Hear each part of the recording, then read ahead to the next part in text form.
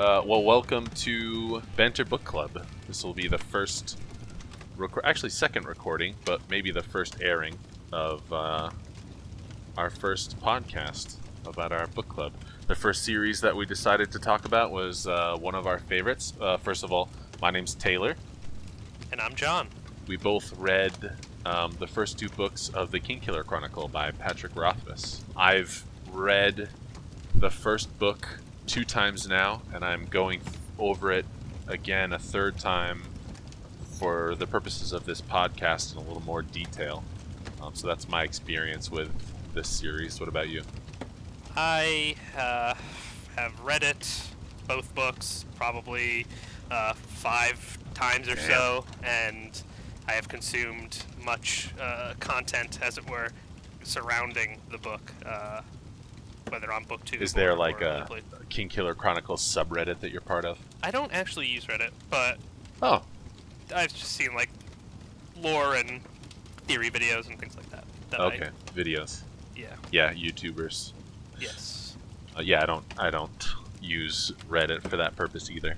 But we might as well explain a little bit about what's going on. The book, the first in the series, is called The Name of the Wind, written by Patrick Rothfuss, who is technically a Twitch streamer, but I don't think that I can recommend his content. No offense, but he writes a damn fine book.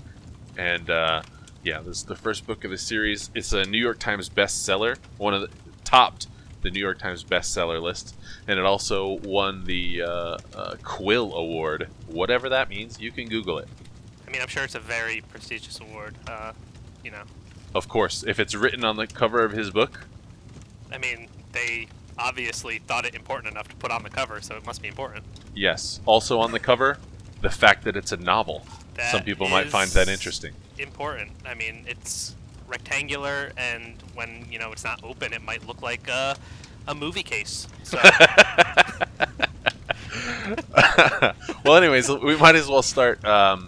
For somebody who hasn't read these books, the reason that I like this series is more than just the plot or what happens or even the characters that are in it, but the way that the story is written. I don't know much about Patrick Rothfuss, but I like the way that he writes.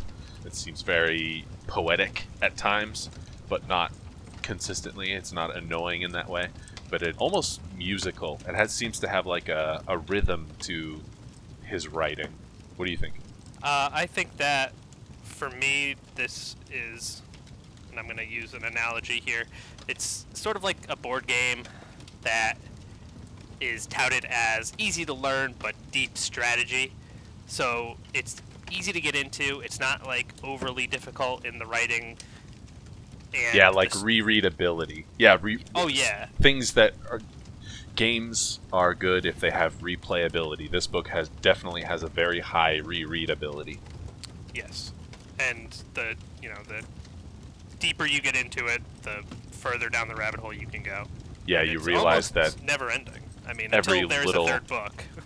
Yeah, every little sentence that might seem innocent when you look back at it had a lot of meaning, and it just wasn't emphasized in the moment. Yeah, I don't know how many times I've said it in the last 20 minutes, but I'm going to say it a lot more. Rothfuss does most things intentionally. So even, like Taylor says, small sentences that don't seem significant can actually be found to have some gravity. So yeah, the process that we're going to go through is just kind of talking over the first book. We're not sure how many episodes this first one will take, but I think just to inform you, John, I think we will do kind of like an episode 0 and have a more convincing explanation of, or maybe a more telling reason why somebody might want to read the book. Just a tiny, like a little 10-minute thing, I guess. More of an explanation about the book for someone who's a prospective reader of it, as opposed to this, which is going to be filled with spoilers. So stop listening now if you are. Well, come back once you've read the book. Read the book, then come back and join us. Yeah, we're going to be we'll wait. Talking shit and theories and probably yelling at each other at some point. Yeah, probably eventually. So let's give it a go. The first start, the prologue. The Silence of Three Parts, and Yes. this is a beloved section of this book. This is a lot of, and it might be my thing for episode 0. The reason why someone would want to read this book. It is. See, I think, and maybe you're gonna start yelling at me right now. I think that this is the part that would most confuse and turn off prospective readers. Like, you open this book and you read this thing and it's just so random and weird. Like, when I've recommended this to people, including my wife, I said, don't worry about that page for now. Like, read it if you want to, or just skip it. Come back to it. So Because, I don't love know. it. I love it because it does such a good job of setting the tone and explaining the environment, like setting the stage. Oh, I agree. I love it, but Oh, I see. for people who aren't into fantasy, especially, It might seem a little bit pretentious. it's just, well, I wouldn't even use. How the word could you have a silence of 3 parts? There's only one. There's only I would silence is just- only one thing. It's kind of like you said. It's almost like poetry, and a lot of people are turned off by poetry. Don't like poetry. Yeah, fair Yeah. enough. Fair enough. So Rothfuss makes fun of poetry plenty in this book. Yeah. He was at one point apparently in his career a poet, so it's not even like he hasn't done it. Anyway, I digress. But I mean, the contents of the Silence of 3 Parts. It's just it's introducing us to where we are in the world, which is Nuar, the town of Nuar. More specifically, at the inn in Nuar, called the Waystone, and the owner of the Waystone's name is Coat, for now, anyways. yeah, And I mean, the silence is like a literal silence out on the road. There's no wind. Inside there are patrons and they're talking, but they're not talking about anything serious. That's the second silence. They're just pleasantries. They're keeping it light. They don't want to talk about the real stuff that's going on because there's some stuff they don't really want to talk about. And then the third silence is of the innkeeper, someone who knows many things. it does end with a pretty ominous thing. His silence is the sound of a man waiting to die. So, it's definitely very intriguing. Like, why is he waiting to die? Oh yeah, I guess we'll get back to what we think about a man waiting to die.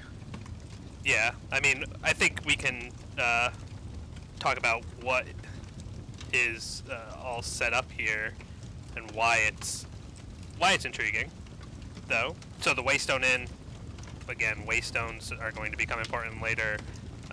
Coat, the man's name, is also an interesting little topic. A lot of good stuff. Yeah, what in does this. that mean? You knew it was like destruction or something? It was It- like I don't know, Disaster. disaster in a It certain means language. disaster in one of the languages of the world. Yeah. Yeah. Which he learns later in the book. Yep. You find out where he picked up that name. It actually took me I think 2 or 3 reads to put that together. Yeah, because it's like we said, it's just said one time and there's no emphasis on it. Yeah. But yeah, that would be it for Silence of 3 Parts, and then the beginning of the book is actually revolving, or it starts out as a story being told by one of the main present characters, Cobb. Yeah, he's sort of the resident belligerent old man who also tells the stories and is the one. He's sort of the alpha of the group. Everyone sort of lets him do his thing and have his say. Yeah, King Village idiot. Although that's a little, that's more insulting than he kind of is. He does have some. He is respected in the town. Yeah, as much as ignorant small towners can be respected about the ways of the actual world, right? Right. He speaks in a way that would make you believe that he knows things for sure when he doesn't. But yeah, he starts by telling the story of one of the stories of Taborlin the Great, who's stuck in a prison with no windows and no doors. He's just surrounded by stone. He speaks the name of stone. Everyone who's listening should have read the books, so this is not news to them. People have a magic known as naming, and he knows the name of stone. And he just tells it to shatter, and he just walks out. Yeah, and he drops down out of the hole in this high tower, but he also knows the name of the wind, so he is carried to the ground gently.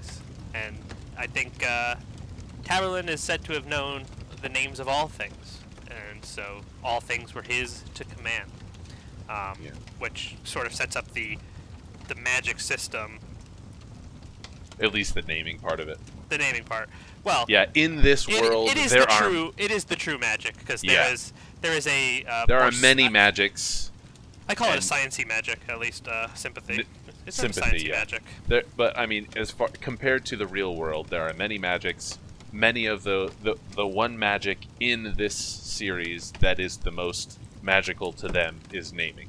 There are the fewest number of people in the world that actually know the name of things. Yes. And the others are that more sciencey magic, things that aren't possible in real life, but in this world are much more numerous. But anyways, we're over explaining. These people know this. Yeah. The story gets interrupted by Carter, one of the farmers. He shows up, and everybody's like, Carter. Well, what's going on? So they notice something's up, and he's got a Skraeling. He carries in the corpse of a Skraeling. Which we're not quite sure what it is at first. It's sort of introduced as a demon. They don't know what it is. They describe it as like a giant spider with no eyes. And razors for legs. And then I guess Coat corrects them to be like, oh yeah. They say knives, he says razors. More like razors. It seems to be a constant battle for Coat to not reveal the fact that he knows lots of things. Yeah, he usually does a good job of playing ignorant, the ignorant newcomer innkeeper, but every once in a while he gets caught up in the drama of the moment. Yes, and kind of lets some things out. He does it later. We'll talk about it then. Coat kind of explains the little bit that he knows. He's seen these before. They're called Skraelings. And he shares some knowledge. It's obvious to the reader that he really does know about these things. What does he say? He was like, he wasn't expecting. His words were, when he saw it, was, they can't have gotten this far. Right. So he knew. He's been expecting them to show up, and eventually, but not this soon. So he knows where they came from and how long it should have taken them to get here. Yeah. And, I mean, it's said by now, or very shortly after that, he's been in this town for a year, right? So if he's been waiting around expecting these things to come, I wonder how much time he thought he had if it's been a year, and now they're just showing up. It's an interesting concept. If you knew they were coming, but even if you thought it was going to take longer than a year, if these things were that dangerous, why would you ever put down roots at all? I mean, maybe he thought that he could hide from them, or maybe, like, obviously we know literally nothing about these things aside from the fact that where there's one, there's a lot more, and they just kill. Like, they don't have mouths or eyes, right? They don't eat anything. They just literally jump on things, slice them up until they die, and then keep moving.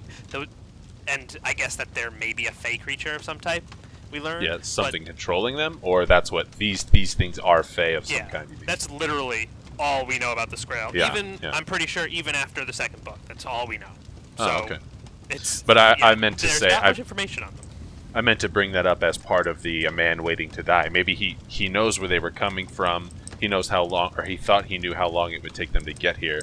Maybe he was like, at some point, some terrible thing happened, and he left and got to a point where he might have, maybe it was 2 years or 3 years, or he thought he would have before he would die, quote unquote. Like his end would be met at some point in the future. Maybe he didn't think it would be only a year after whatever happened. Yeah, I mean, that is definitely one possible explanation for A Man Waiting to Die. There are many. That is one very possible one.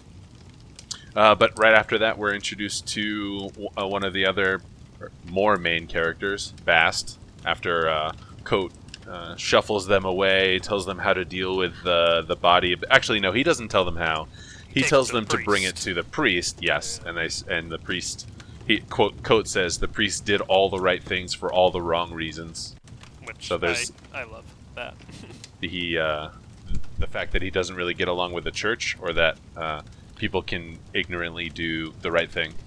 That the proper information has, Disseminated. disseminated into multiple places of use, and the reasons might have changed, but what to do is still the same. Right, like all the stories about the Chandrian. They're all childhood rhymes and little songs, but they actually do contain actual information about the Chandrian. Yep. Here and there, Which, a gem. Nuggets of truth in everything. Man, I'm gonna have to add out. I wonder how many. Take a guess. How many ums am I gonna have to edit out of this show? I mean, I wouldn't. I wouldn't edit all of them out. I mean, there's nothing wrong with saying occasionally. Right. I mean, mine sound bad to me. I mean. But anyways, Bast is waiting in Coate's room after he shuffles them away with the Skraeling, sends them to the priest, and Bast almost immediately knows something's up. They have a bit of a relationship like a teacher and a student, but it's not exactly like that. There is we find out some things about Bast. He has a delicate movement, almost like he's dancing. He's very I think we can just say it. He's a Fae creature. He's right? a Fae, yeah. Yeah, so it doesn't get revealed until a little bit later, but he is one of the Fae, and so he has extra information about the Skrael that I think, and he sort of makes sure again that Kvothe, who is Coate, didn't let them take any souvenirs. Didn't let them take any souvenirs and made sure it was destroyed properly, so it makes it seem like if the corpse of one of these things is around, it's going to draw the rest of them. Which, in fact, is exactly what happens, because we'll see that later. But yeah, right before that part that you're alluding to, we get introduced to the Chronicler, who's traveling the roads, which are notoriously bad. And I mean, he gets waylaid by these mercenaries or possibly deserter soldiers. It's the most polite mugging he's ever experienced, I think, is close to what he said. Yeah, and it basically just establishes that he is a clever character.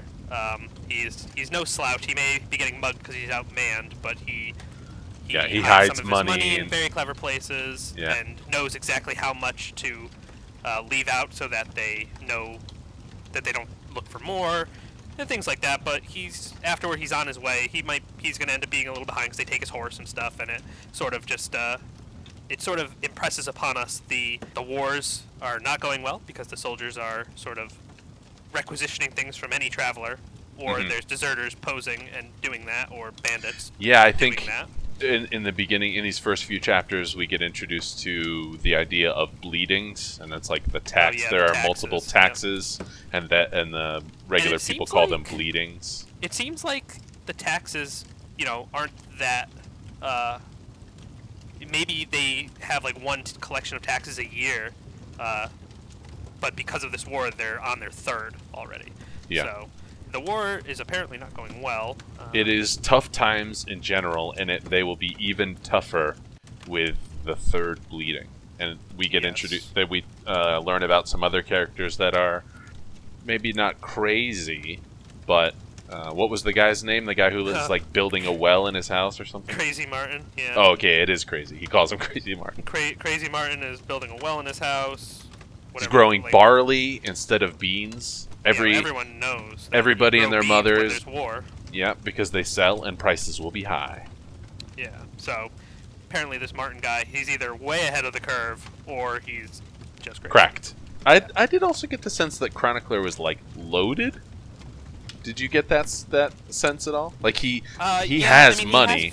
He has very expensive inks and pens and things. To be a scribe is not cheap. So he's definitely comes from a place of money. Where exactly?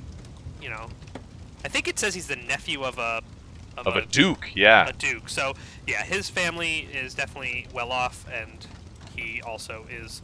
Was it nephew or son? I thought it was nephew, but it might be son. Either way, we'll get there. Even if he's the nephew of a duke, his still loaded.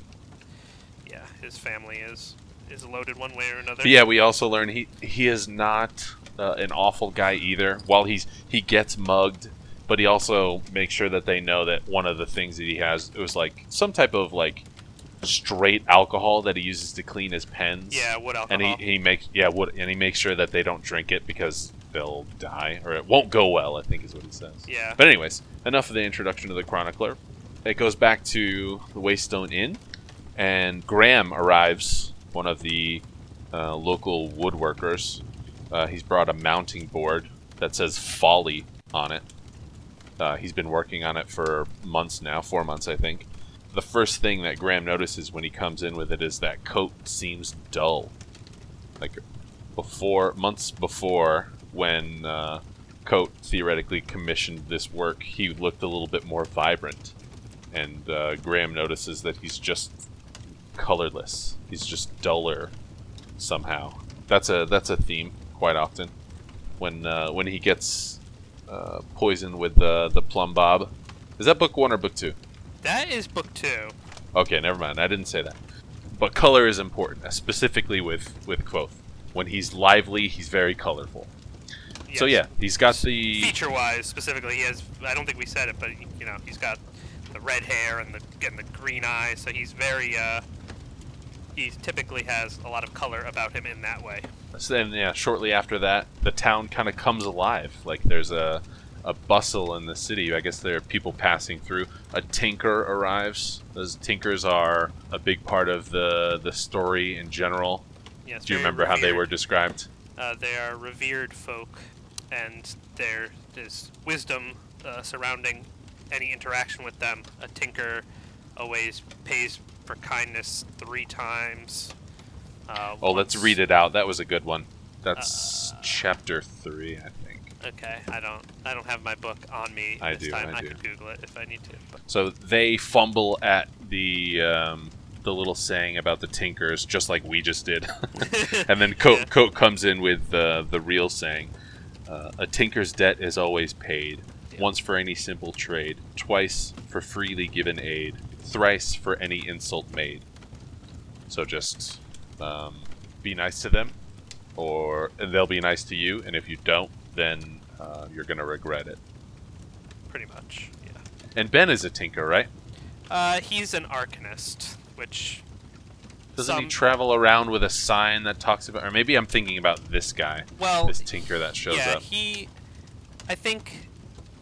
I would say most arcanists might be tinkers, but not all tinkers are arcanists. Not all tinkers are arcanists. Yes, no, right. Yeah, all tinkers are not arcanists. All tinkers... An arcanist is someone who has graduated from the Arcanum in the university, right? Maybe it didn't transmit. Yeah, I said not all tinkers are arcanists. Oh, I just heard all tinkers are arcanists. That I'm sure. That would... Yeah, here we go. Example 1, yelling. You just misheard me. Was I yelling? I don't think that was yelling. I think for the purposes of entertainment, that was yelling. Look, I'm not yelling. All right, I am. But the thing that separates a tinker from an arcanist, or what you can really identify, how you can really identify an arcanist, is by what's the thing called around their neck? You remember? A giller. A giller or gilder? It's one of those. Whatever it is, doesn't matter. It's one of them. Oh man, how many people that have read these books over and over are already yelling? Yeah, out, so we've only yelled at each other once. Why are we still listening to these people that clearly don't know anything? I know way more than these guys. Yeah. All right, fine. Stop listening. Why did I tune into this? I don't understand. I don't care. Please don't leave. Yeah. The tinker arrives with all the other people. There's a bustle in the Waystone Inn, and there's a bit of happy times going on. And that's when we get introduced to the first mention of the Chandrian, the rhyme of the Chandrian. I guess maybe I can actually find it, since I was just there. Yeah, as the tinker goes around town, some kids sort of gather and start chanting the rhyme. When his eyes are black as crow, where to go, where to go? Near and far, here they are.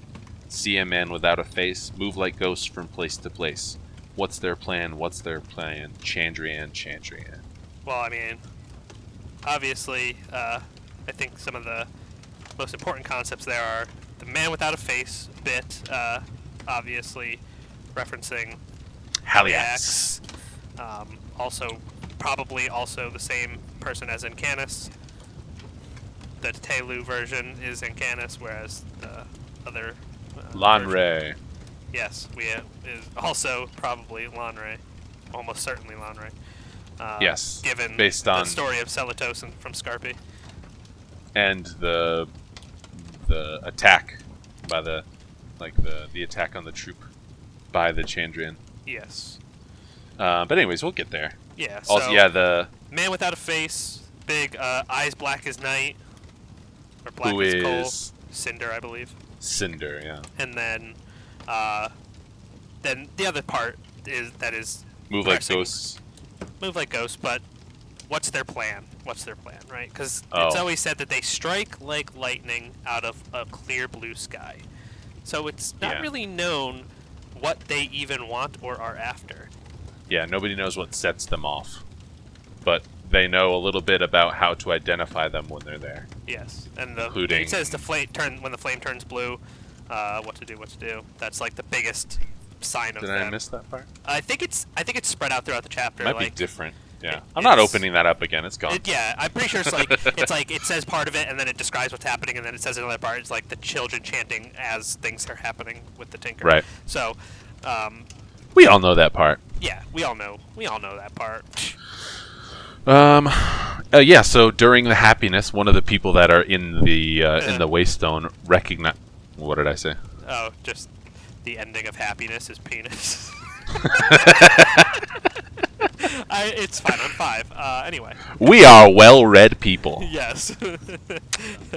So one of the inn-goers or tavern-goers recognizes Quoth, this man, this innkeeper who is known as Coat by the locals, has recognized Quoth for the man that he is. Says the red hair, says he recognizes, or says he'll never forget his face from hearing his voice in Imre when he sang, made him cry. And then he also he saw where, I think it was something along the lines of where it happened and how they still can't mend the stones. Yeah. Like something happened somewhere and they can't fix what happened, and this guy thinks that Quoth did it. I can't wait to learn what that was. Pretty sure it was when he. Is that in book 2? No. Isn't it when he calls the wind against At Ambrose? Yeah, that's in that square by that fountain.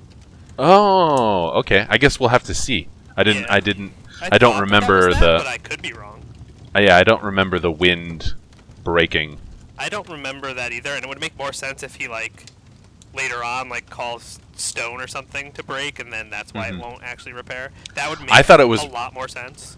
I thought it was referencing when he killed the king, like the I mean, the maybe. king killer. Because I thought, Anyways. because of the context of it, like, oh, I heard you sing in Imre, and I saw Yeah, they maybe. can't mend the stones, right? So I thought that. I thought it that was a all is, in second context. example. Yeah, you thought it was 1. I thought it was 2. Okay, Huh. it makes sense. Yeah. Either way. Yeah, could be either, or neither. Oh no, because I have it written down here. It says the places in the singing and saw the place in Imre where you killed him. Okay, so yeah. Oh wait. So yeah, he didn't kill Ambrose. Well, yeah. that could be very taken out of context or stretched or broken or Fair enough, yeah. mistranslation after a couple of years, right? Yes, that's a very common theme. Mistelling of stories. They do it almost immediately. Oh, but that'd be dope if he kills Ambrose later on. Ooh. Would that imply that Ambrose becomes king at some point? I mean, maybe because there's no other king in Imre, right? Man, And not talk that about he's not a king. He's what? I guess he has a his father His- at is throughout- is eighth to the thing, but I think by the end of the 16th. second book, 16th. I think by the end of the second book, he's like 3rd. Oh, really? I think so. Oh, so it's definitely Ambrose, right? That'd be great. Oh, what a cool ending to that, that feud. Anyways, we'll be talking more about Ambrose throughout this book. Yes. He's He not- is one he's of the not main like a- he's like one of the main antagonists. Of the series, but he's not a perpetual enemy. He's just kind of looming just- in the background. Yeah, and he's always someone that he's got like basically a blood feud with him. Like there's nothing going to settle it. We'll get there. we're Yeah. a little ahead of ourselves, but Oh yeah, you didn't want to immediately start speculating about the third book? I mean, we could. I mean, No, let's get a little further. You're right. Are you sure? It's gonna be called the Doors of Stone. Why is that? Anyway. The four-plated what? Anyways. Four-plated Doors of Stone. So yeah, he gets recognized as Kvothe, and Kvothe does an amazing job pretending like he hurts his knee or something. He falls down. It even tricks Bast, who comes up and whisks him away, and then they decide how to drug this man so that the information doesn't get out that Kvothe is in Noir. Yeah. How to? He's get in him to nowhere. Drink enough to forget, basically. Yeah, but it's not just drinking. They talk about it. They talk about drugging him specifically. Yeah, Well, Bast Bast. offers a thing. I don't know what it was, and then Kvothe See, I always says, assumed it was "Not some that sort of one. elixir, Do this right? one." Like, when is No, it? you've already been wrong like 3 times. You want me to make it? I can. I mean, feel free. Trying to get you to yell at me again. Again, I don't know. That's you yelling at me right there. You've already been wrong 3 times. But anyways, yes. So they successfully incapacitate this man, and then the travelers leave. They just kind of Yeah. have like a brief reprieve from the sadness and the silence. Yeah, I think that's a good thing to touch on. It's noted that Ko specifically just needs the work. He needs something to do. If he's not doing something, then that's when he starts to become very melancholy and just sort of out of his element. It's very clear. Yeah, he that- doesn't need business. He has money. He needs busyness. Yes, exactly. He needs something to do. Without something to do, without a purpose, he is basically lost. Which sort of goes back to possibly the man waiting to die. That's part of my theory. Is that Kote is actually a man waiting to die because he's just a man that is basically the mask of Kvothe. Oh, so you think So I You think think- Kote is just waiting to die, especially. Kote is waiting to and die it's and be magnified every time replaced he with? doesn't. Yeah, it's magnified okay. every time he doesn't have something to do. Yeah, when it gets quiet, When it gets quiet, when he's polished the bottle so many times that they can't really be polished anymore. It's That's when the edgelord really comes out. yeah, pretty much. And that's when the chronicler arrives. He has recovered from his mugging and has made it to Noir. Well, no. We're skipping the Skrael part. We alluded to it earlier.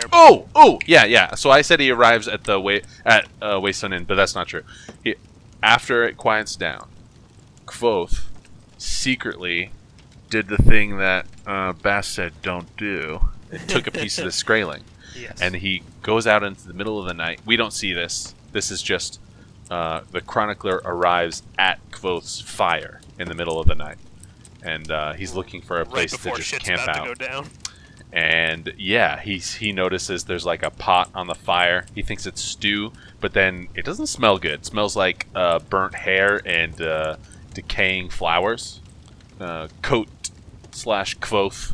I want to call him Kvothe in this moment. This is absolutely Kvothe. Kvothe Yeah. is out of the box here. This is about as close to Kvothe as Chronicler will ever see him. Yeah. So he does his best to prepare Chronicler for what is about to happen, and Kvothe shares his frustration in essentially kind of calling him a noob or a normie or Yeah, pretty what much. was it? A muggle. A muggle. Some yep. sort of- He's all of those Some things. sort of derogatory term. like you're- Even though the Chronicler is for sure not a muggle. We'll get there later. But Kvothe just always assumes that Yeah. that people out in this part of the world are, for lack of a better word, muggles. Useless. Yeah. Well, And than he's that. he Maybe he's useless is right. a better word. Yeah, he's right in this instance. Chronicler doesn't exactly show up for the fight. Later, Kvothe is talking to Bast and says that, or Bast asks how that guy did in the fight, and Kvothe says he distracted one for a little bit. Yeah. That's not too good. Yeah. But they eventually, Chronicler gets knocked out twice, I think, right? Yeah. And, well, yeah, he pretty much he falls when the first Skrael jumps on him, and then he tries to get up. He hits his head at that point, and then he tries to get up later after it's all over. He, like, moves too fast and just blacks out again. And yeah, and he hits. I think he does hit his head again that point. Yeah. And then Kvothe has to take him back. Kvothe successfully defends this innocent normie and takes him back to the inn, the Waystone, which sets the stage kind of for what the majority of the book is. Yes, a lot of the book is actually being told by Kvothe/Kote. Yeah. Once we get from Kvothe's perspective, and these are the people that will be listening in on the story, which is Bast. Obviously, Kvothe is telling it, and then the Chronicler is writing it down. I wonder why he's called the Chronicler. Gee, that's a good question. Maybe they'll reveal it in book 3. So we get back to the Waystone Inn. Yeah. The Chronicler wakes up. Well, there's a very intriguing conversation between Bast and Kvothe when he comes back, because Bast is furious that Kvothe had left him a note. Oh yeah, he leaves him a note. Like, if you're reading this, I'm probably dead, right? Like, total edgelord stuff. And didn't say goodbye. Yeah. But I think my favorite line from it is, "Don't believe the stories, Bast, they lie to you." Right? So, sort of setting up this idea that stories may have kernels of truth, but they could also be bald-faced lies. Misleading, yeah. I want to make a reference to book 2 just because I'm listening to it now. Do it. But at a point, actually not in the distant future, technically one day after, maybe a day and a half after what's happening right now that we're talking about, Kvothe and Bast start a rumor about the Chronicler right in front of the Chronicler. So they're just they're in the inn. They're doing that to prove the power of rumors or something, right? Like, I think he does it to put the Chronicler in his place. So. Okay. Oh wait, we're getting way ahead of ourselves. But I mean, yes, that is. There's plenty of allusions to this idea. I think Kvothe says it relatively soon, based on where we are, that the best stories or the best lies were the ones he told about himself. Mm-hmm. So almost immediately after the Chronicler recovers, they have a very brief introduction. Kvothe introduces himself as Kote. No, as Kvothe. Chronicler doesn't give him a chance. I know who you are. I saw what happened last night. And he seems surprised. He's like, "Oh, I didn't actually expect to find you. I came." He says he basically came chasing a rumor. Who do you think started that rumor? We find out by the end of this book that it's Bast that sets out the rumor, because Bast is trying to more or less bait Kvothe out of hiding. Kvothe in his bones, I think he says at some point throughout in the book, to his deepest bones, he is a Demaru. Yes. And when Kvothe starts telling the story, we'll find out it's kind of like the band of the best theater geeks in the world. We're getting ahead of ourselves again. Oh yeah, I thought you were. Man, how are we gonna stop doing that? I don't think we ever are, but that's all right. we just stop ourselves and then go back and eventually get. So they have a small interaction to where Kvothe and Chronicler. Actually, Kvothe asks Chronicler his name, and the Chronicler says, "You can call me the Chronicler." And Kvothe's like, No. I didn't ask what to call you. I asked what your name is." He's a man who likes names. He's a namey kind. It could be said that names are very important to him. It's in fact, he says it not too much later, and it's also a theme. Names have a very strong place in Kvothe's mind and his entire worldview, as it were. And also, in the story, it will be shown that the names that Kvothe calls people or himself, or that he sometimes has to give names to different characters, and these Ari. names are usually either prophetic in some way, or very meaningful, or hit the mark like nearly perfectly. Yeah. So yeah, they have that brief introduction. We find out that Chronicler is a student of Scarpy, to which the Chronicler almost immediately says, "Student, not so much. More like Apprentice. but more like colleague." I guess. Yeah, you're right. Because Kvothe says, "Oh, Scarpy's apprentice," and he says, "More like colleague." Yeah. So he's he doesn't want himself to be thought of as a And let's lesser. jump ahead. Because Scarpy is basically this, as we will learn in this book, he is a pretty amazing storyteller, and he has a very unique way of looking at stories, in that the story is constantly happening, right? It's just what your part in it is. So when Scarpy eventually tells stories, young Kvothe, takes them as fact, whether that's Bible. Yeah, Bible. Whether that's a mistake on his part or he was doing the right thing is yet to really be found out. But I think the interesting part is that if Chronicler is working with Scarpy, working with Apprentice 2, whatever you want to call it, Scarpy definitely has his own type of quote-unquote magic, if you will, and it has to do with stories. So I think that's an interesting thing. Reminds me of Wit from that other book series that we're not going to talk about. Yes, from Stormlight Archive, Hoyd, as he is known throughout the Cosmere. But anyways, people, man, how cool would it be if people actually got that reference? I'm and we're sure like, you guys should will. talk about that series. We could do that one next. You think that fantasy readers, there aren't going to be plenty of fantasy readers that have read both of these books? Yeah, I mean. No, I'm sure there is. Oh yeah, absolutely is. So yeah, they agree. I think I want to talk. I do like the little section where Chronicler basically baits Kvothe into telling his story, because he's not going to do it at first. He's pretty much against it. He doesn't want to pay the price of remembering. So he's definitely here hiding from things, not just the price on his head, which is set up. At this point, I think it's worth. We didn't know that. We didn't know Kvothe had no, we did. We did. bounty out for. Yeah. I thought it was. It's set up by now that there's rebels in the south.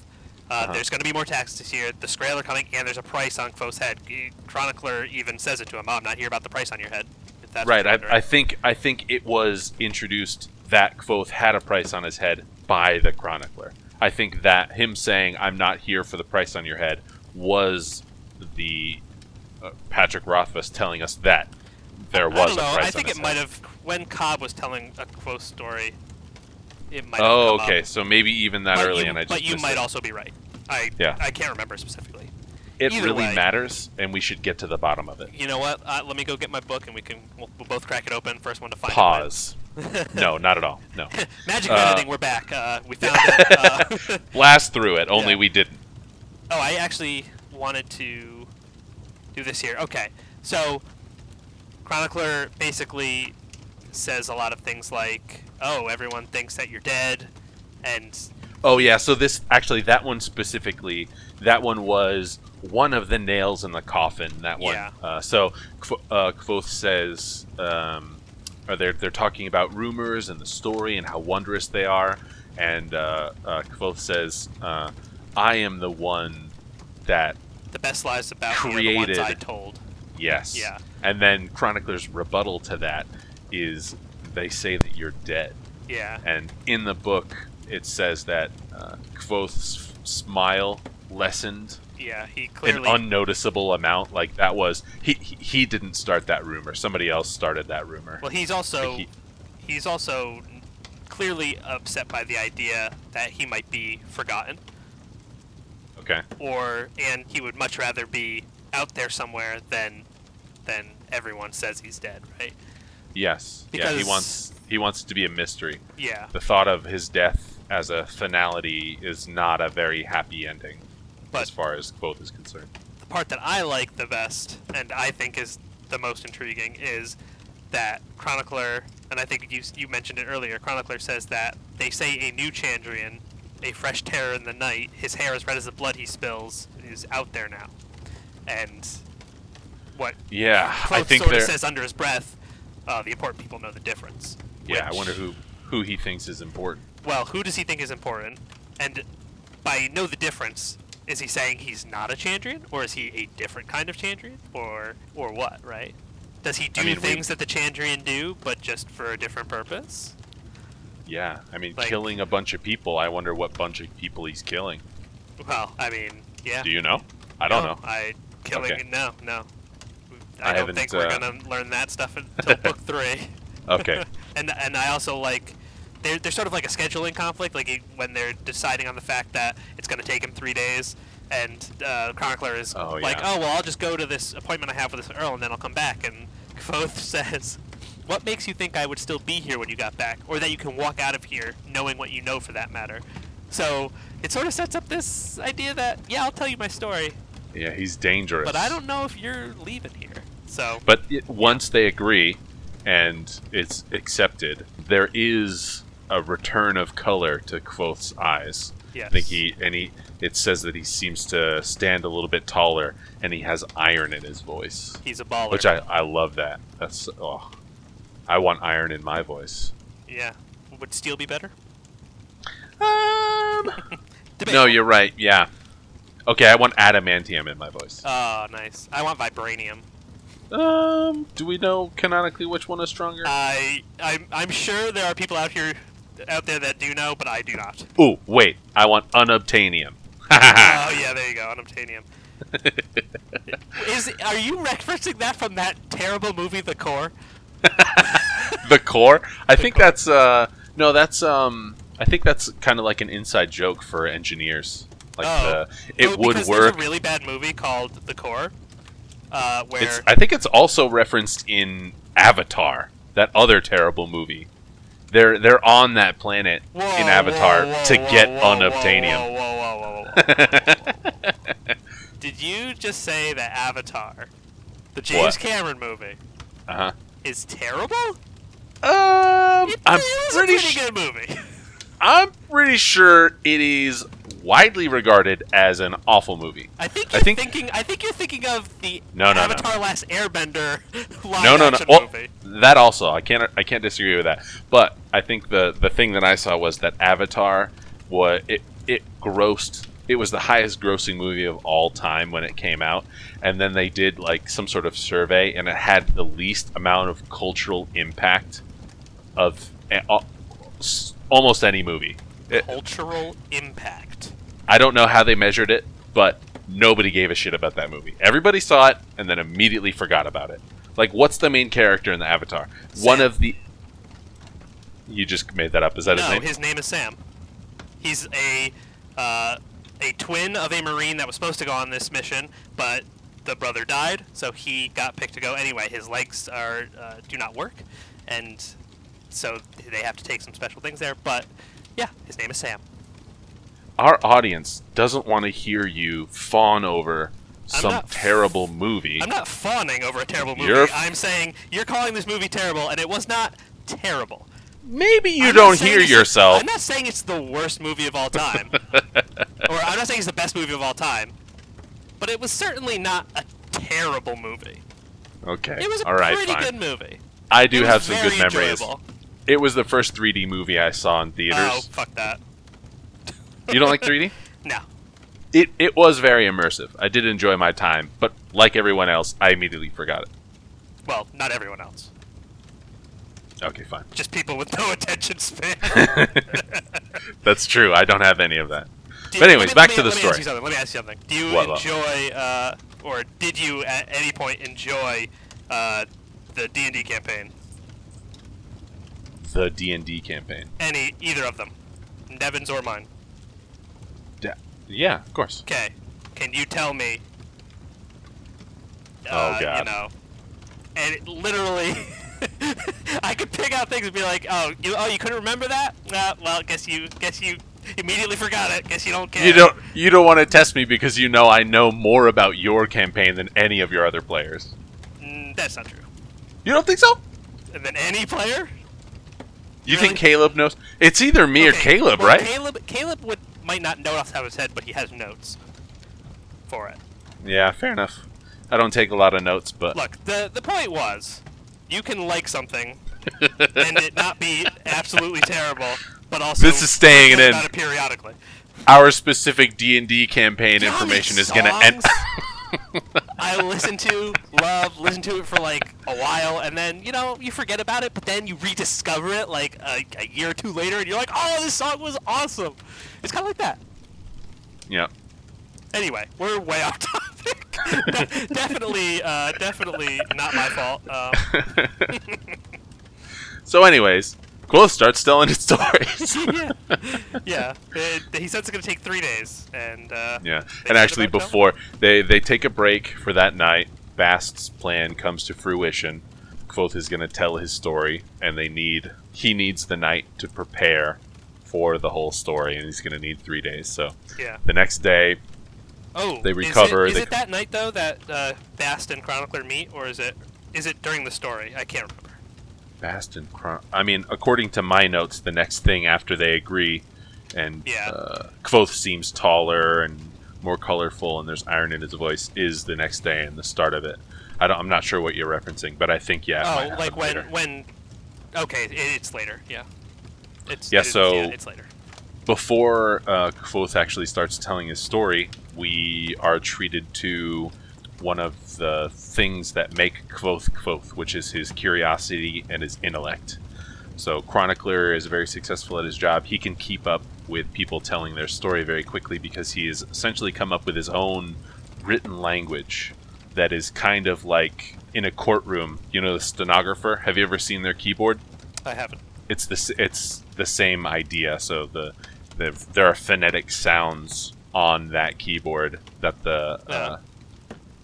that they keep up. But yeah, so that's what Chronicler's doing. He has a dash and dot system sort of thing to equate to specific sounds, so he can keep up by, instead of writing out the entire word with spelling, he just writes down the sounds.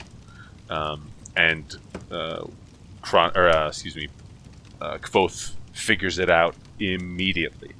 Yeah, so basically the setup is that Quoth is very concerned that his story, he'll tell it, but then Chronicler will change things or not remember it perfectly, because at first he's like, oh, I have a near-perfect memory, and he's like, yeah, near-perfect won't do, right? So clearly this story he's going to tell, he wants it to be exactly as he tells it. His story, not Chronicler's story that he heard and is retelling, but literally Quoth's story. Yeah, he has to learn this guy's cipher, and he does it in all of 2 minutes. Yeah, and then the Chronicler says, wow, so the story about you learning that language in an afternoon was true?